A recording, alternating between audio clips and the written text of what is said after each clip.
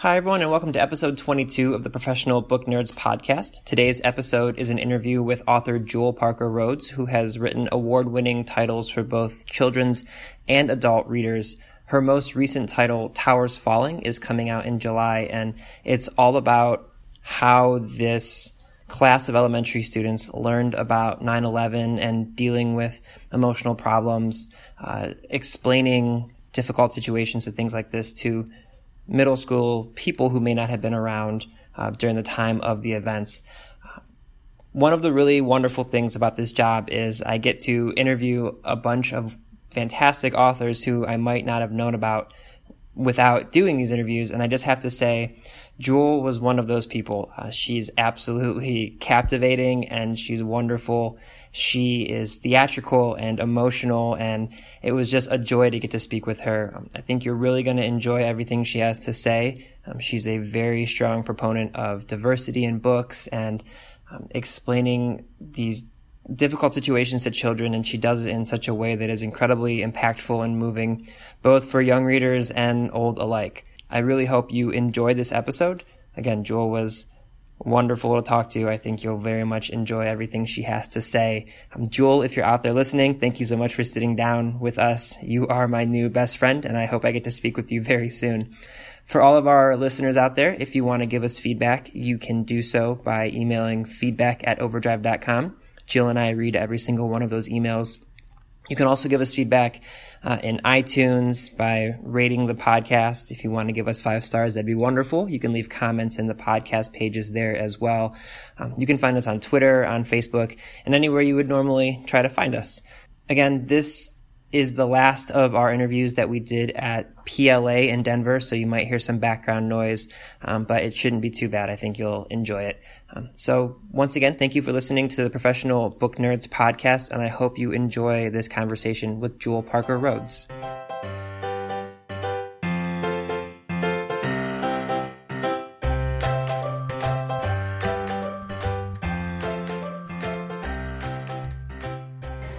Hi, everyone. This is Adam from Team Overdrive, and I'm at the Public Library Association conferences in Denver. And today I am joined by Jewell Parker Rhodes, who is an award-winning author of Voodoo Dreams, Magic City, Douglas Women, Season, Moon, Hurricane, and the children's book Ninth Ward. She's written several other children's books, which is what we're going to talk about today, including Sugar and Bayou Magic, and her latest, Towers Falling, is coming out in July. And her honors include the American Book Award, the Coretta Scott King Award, the National Endowment of Arts Award in Fiction, and the Black Caucus of American Library Award for Literacy Excellence. That's a mouthful. Jewell, thank you so much for joining us today. Oh, I'm absolutely delighted, Adam. This makes me so happy. Well, we are incredibly happy to have you here. So like I said, we're going to talk about some of your children's books today. And before you ever wrote anything for children, you were an award-winning author for adults. Yes. So what made you decide to start writing children's books, starting with the Ninth Ward? Well, I always wanted to write children's books. I mean, children's books saved my life. And so actually, I was writing adult books, getting ready to write for children. Okay, yeah. I was working on becoming good enough. And I actually would talk to my agent all the time and say, I'm going to write a children's book. And he'd say, okay, whenever you're ready, go ahead and send it to me. So 10 years went by, 20 years went by. And then I actually had an adult novel that came out the day that Hurricane Katrina hit. And 2 weeks later, I was in the city on book tour. And of course, nobody came to see me. You know, they had other problems to worry about, which I totally understood. But I think I knew then that I finally found a subject to write about, and so that I was ready to fulfill my dream to be a children's book author. Okay. And so your children's books really seem to be about helping young readers relate to important events in the past. And whether it's Sugar, which is with surrounding themes of slavery, and Ninth Ward, of course, as you just mentioned, with Hurricane Katrina, and then your latest novel, Towers Falling, is 9/11. Is this something that you're actively thinking about when you're selecting topics? Is it like a concerted effort to try and find topics that you think children should be learning about? Nope, it's not. Whenever I write a book, it's like usually something like a voice or an article that I've read, or just even sometimes an image will strike me, and it then just burrows into my heart, and it'll stay there for a while. So, for example, sugar, I had an article that a friend had sent me about Chinese workers working on the sugarcane plantation, and I thought it was going to be an adult novel. But then one day I was doing dishes, and I saw out of the corner of my eye this little black girl who had her hands on her hips saying, if I'm supposed to be free, then how come I can't play? And all of a sudden then I had her voice and she was there. And I think with Hurricane Katrina, the Ninth Ward book, I had been there so many years, because I've written 5 books about New Orleans, that it just broke my heart, and I had to open it up. But also as a young mom, I had been in the California earthquake, and my children were little, so I knew what it was like to rely on, FEMA. I knew what it was like to, be traumatized by natural events. So it just called to me. But I generally, and this is where it's going to change, I generally never ever write a book that I'm not just passionate about, that somehow it just hits my soul. And my books have long gestation periods, except for Towers Falling. Right. And my editor said, she had seen a 60 Minutes interview talking about the museum and how many kids were born post 9/11. And she says, Jewell, do you ever think you want to write about that? And I went, no way. No way. That's too hard. Too hard emotionally, too hard technically. But then it started burrowing into my heart. And I really felt as though I had to tell the story, and it became a passion. I didn't know when I started my writing career that what I really like is historical fiction. I was just an English major, and I didn't know much about history, but I'm always writing for what I don't know. So I like the investigation, the research, the exploring, and then if I get the character, the voice, then I'm good to go. But Towers Falling is actually an unusual book in that it was recommended by my editor, but it grabbed my soul just as all my other stories have. Well, it grabbed mine as well. It's absolutely fantastic. Thank you. So back at the American Library Association conference in Boston earlier this year, I interviewed an author who, much like yourself, is very involved with the importance of diversity in literature. Her name is actually Marieke Niekamp, and she said that she wanted to make sure, regardless of people's background, ethnicity, or how they identify as a person, you should always be able to find books in which you can see yourself in a character. So if you could touch on why you feel it's so important to have these beautifully diverse young characters in your stories. Well, I think everybody has a story that ought to be shared. Everybody ought to be able to see themselves. And the damage of not seeing yourself can be considerable. So, for example, I almost lost my profession. When I was growing up, I grew up on Dick and Jane, with the little dog named Spot. And if you read Ninth Ward, I actually have a dog named Spot, who's not like Spot of Dick and Jane. It's a different kind of Spot. But I wrote all the time, and yet I never thought that I could be a writer. No teacher ever thought that I could be a writer or said, you can do this. And it wasn't until I was a junior in college, that I saw my first book that was written by a black woman. And I immediately switched my major from theater to English, and I started writing my stories. But then in class, because I was the only African American or person of color in the class, people would say, well, why didn't you tell me your characters are black? And I'd go, well, why don't you tell me your characters are white? But actually, I discovered that I had learned how to read white, that I had expected, this white world, unless I was told otherwise, the characters was white. So the damage that does to somebody culturally makes it very hard to have a secure, confident voice. And I worked on that. And I'm actually part of the generation that, helped shepherd Black studies into the college system. So it took me a very long time to find my community and write a voice. And so one of the things I'd like to make a distinction about, though, is I think that all people are just people with right. hearts, minds, and spirits. Sure. So, of course, all those books that I read about white characters, I identified with them as long as they were character-driven stories. Mm-hmm. That when they were talking about their emotions and their thoughts, I'm a human too. Or like, Sojourner Truth, ain't I a woman? Right. So I'm a kid too. Ain't I a kid? Yeah. And so those stories did help me with my empathy. But because I didn't see myself, I almost lost my profession. So what I'd like to do now in the whole world is to write stories that are always multi-ethnic. They'll have whites, Cajuns, Vietnamese, Chinese, African Americans, because I think that young kids today are creating a world that's going to be so much more inclusive and so much more diverse.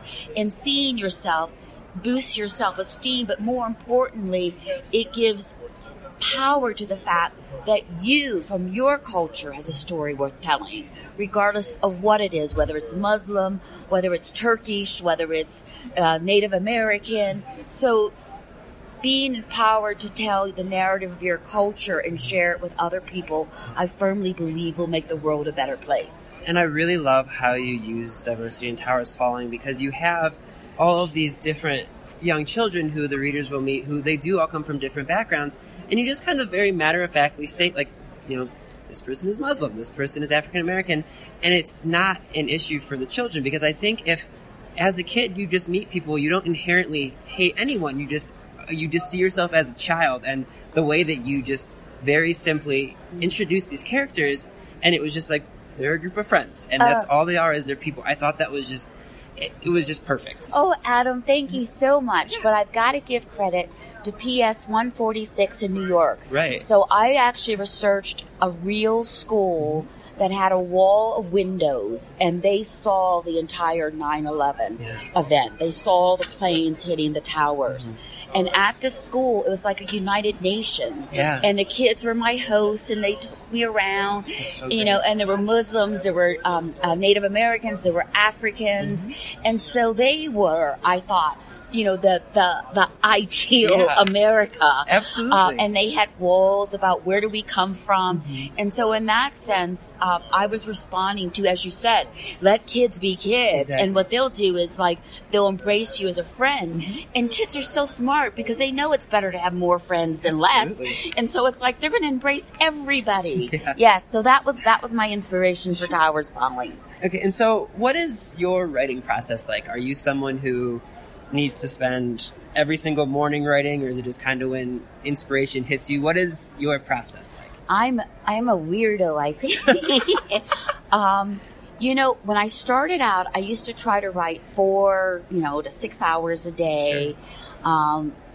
Because that's what all the stories about male writers, I was told, did. Right. But maybe they were locked away in an office, or they had help to take care of him, or a wife. I don't know. Yeah. But I had dishes, laundry, 2 kids, challenging pregnancies, and being a mom was very important to me. So what I would start doing is I would start writing in the middle of the night when everybody was asleep, because I didn't want to take time away from the kids, Sure. But as I've gotten older and the kids are now grown and I'm going to be a grandmother, I sort of write every day if I can, but if I can't, I don't beat myself up.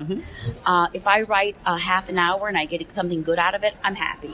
And when I write, I'll write a little bit, then I'll go do dishes, write a little bit, then I'll walk out into the garden, write a little bit, So I become much more kinder to myself. But first and foremost, I need to hear the voice. And once I hear the voice, I can tell it. And it's like the African American oral tradition. All my books have this empowered I voice of a young child telling their story. And so that becomes the through line for telling a story. But I also count dreaming as writing. And I also count, sometimes in the middle of the night, it'll be bam! And I'll get, that's what I should do. And that's exciting. So I really live with the stories, but I don't get into word count. I don't get into hours.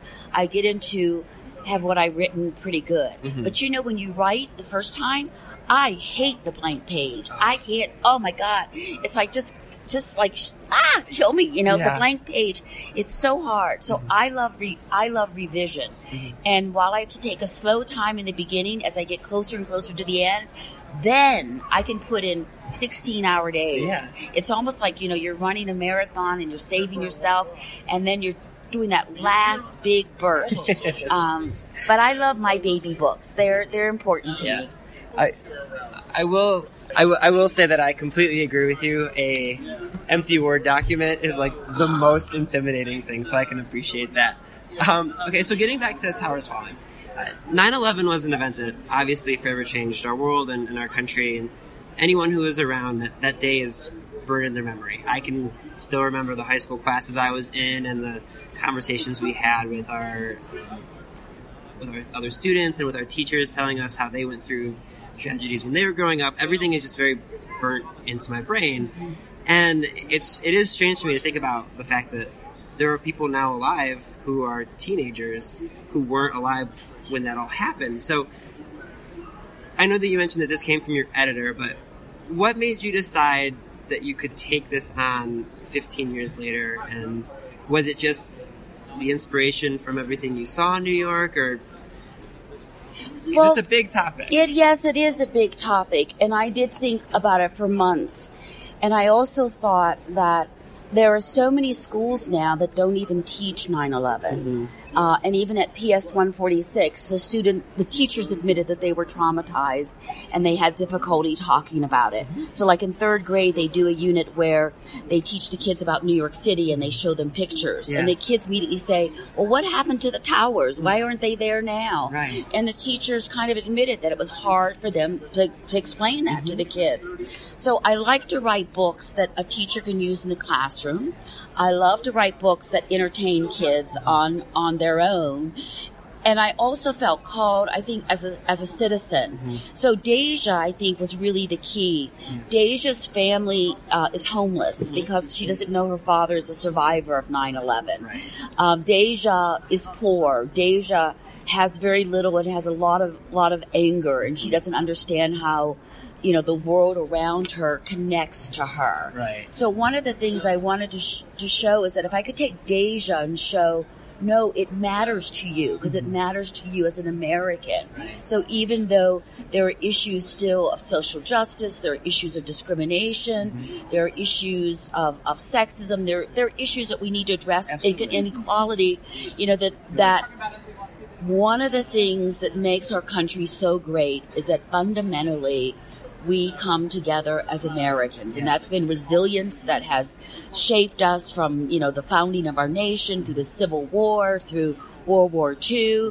And so I think that this little girl was key. And she was able to say, yeah, I'm an American. And all the other things that she might work for to make society a better place, she also knows that she is in the best place to make it a better place. Absolutely. She is in America, and she's an American citizen. Right.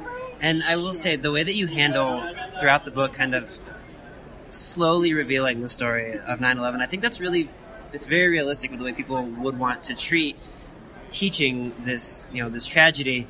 I don't want to say you handled it with kid gloves, because you didn't. You absolutely taught the main characters, Deja especially, who very angry, and like you said, she's very frustrated. But it feels like in a way an actual curriculum would be taught. And so I know that you mentioned that you did the research with the actual school, but was this the way that they were teaching 9/11, is kind of slowly? No, it wasn't the way that they were teaching 9/11, because they weren't teaching 9/11, but it was influential in talking to me about how they teach the Holocaust. So that they also admitted that some people did not want their fifth graders to be taught the Holocaust. Sure. Like today, some people don't want their kids to be taught about 9/11. Right. And so they start with very concrete things, and I apologize, I can't remember the book now, but I think it was a book called Hannah's Suitcase.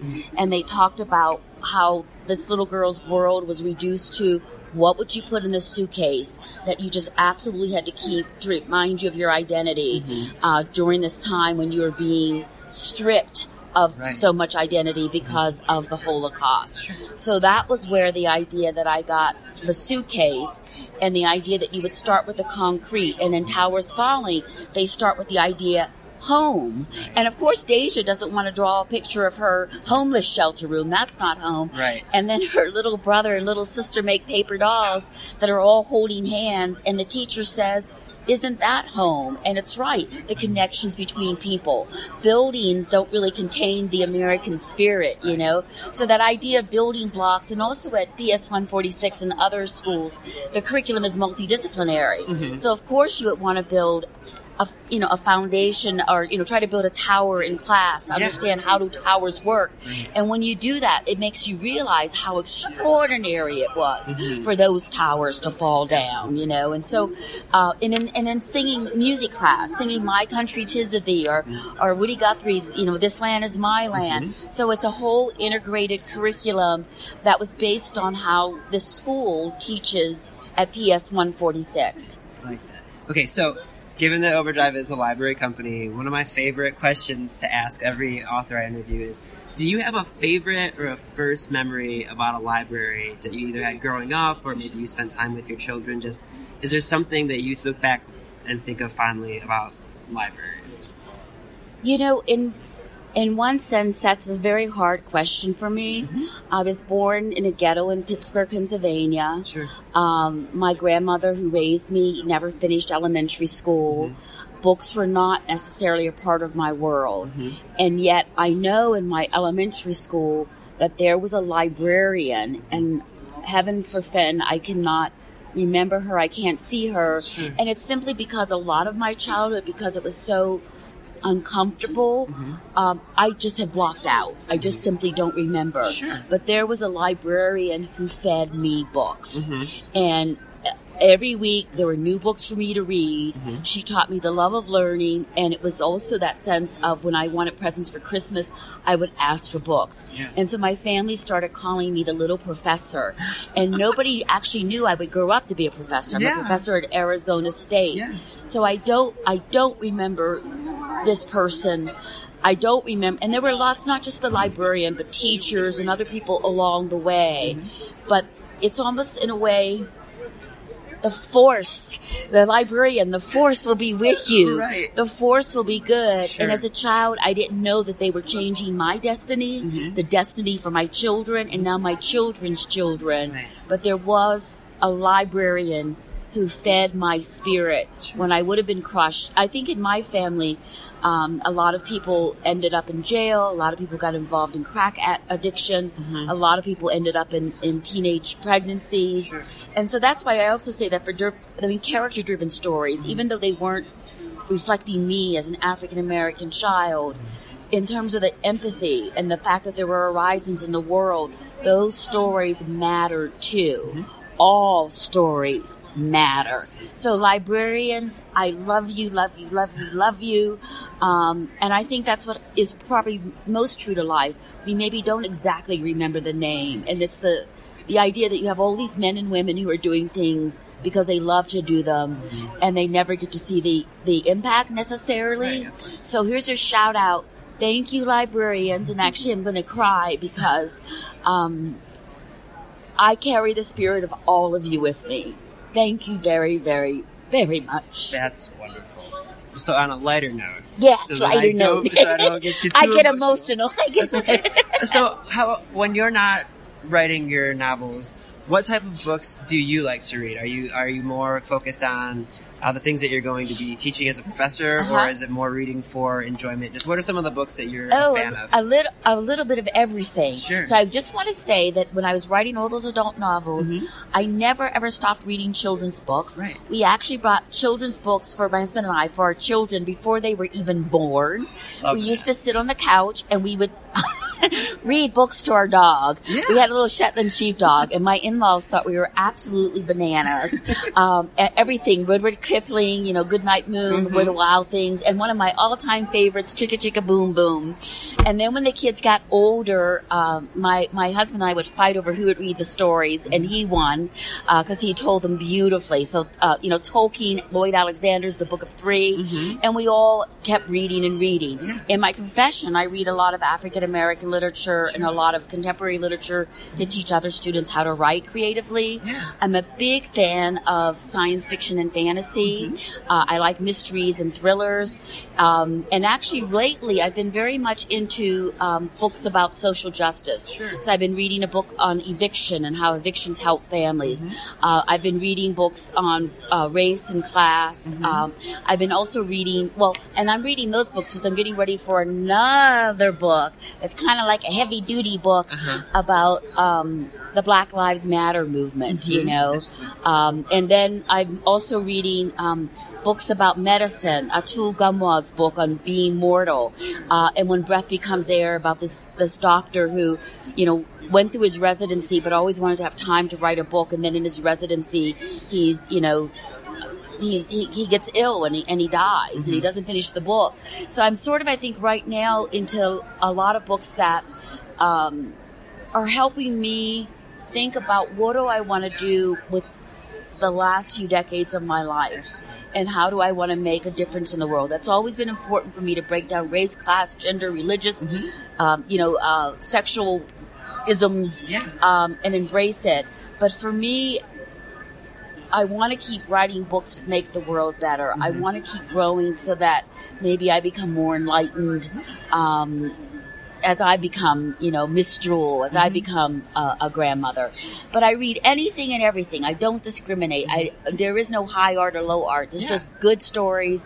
But I will say this. If a story doesn't grab me after like 4 or 5 chapters, I set it aside. Sure. There are too many books in the world and too little time.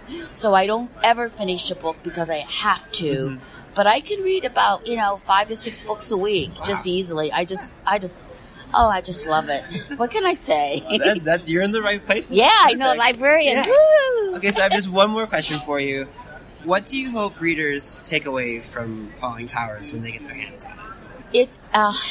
It sounds sappy to say love, but that's true. It is, love of country, love of self, love of friends, love of community, that sort of embracing of all the inclusiveness. And that's the thing that I think will keep our country strong and great and provide resilience in our kids. Because, average 5th grader, and that's why I love 5th graders. Ooh, 5th graders give the best hugs. But the average 5th grader in 8 years will be able to vote, be able to go to college or go to work, be able to sort of sign up for the service and risk their minds, their bodies, their lives in service of our country. Right. And so they need to know that they have a whole nation, whole national spirit behind them that they can draw strength from. It's a source of strength.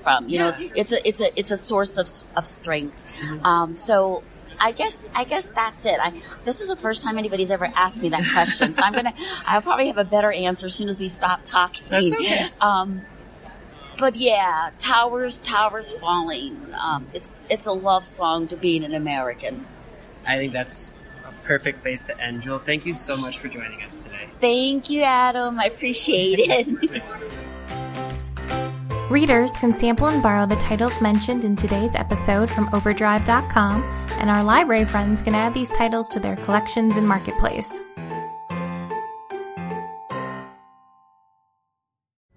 Pulling up to Mickey D's just for drinks? Oh yeah, that's me. Nothing extra, just perfection and a straw. Coming in hot for the coldest cups on the block. Because there are drinks. Then there are drinks from McDonald's. Mix things up with any size lemonade or sweet tea for $1.49. Perfect with our classic fries. Price and participation may vary. Cannot be combined with any other offer. Ba-da-ba-ba-ba.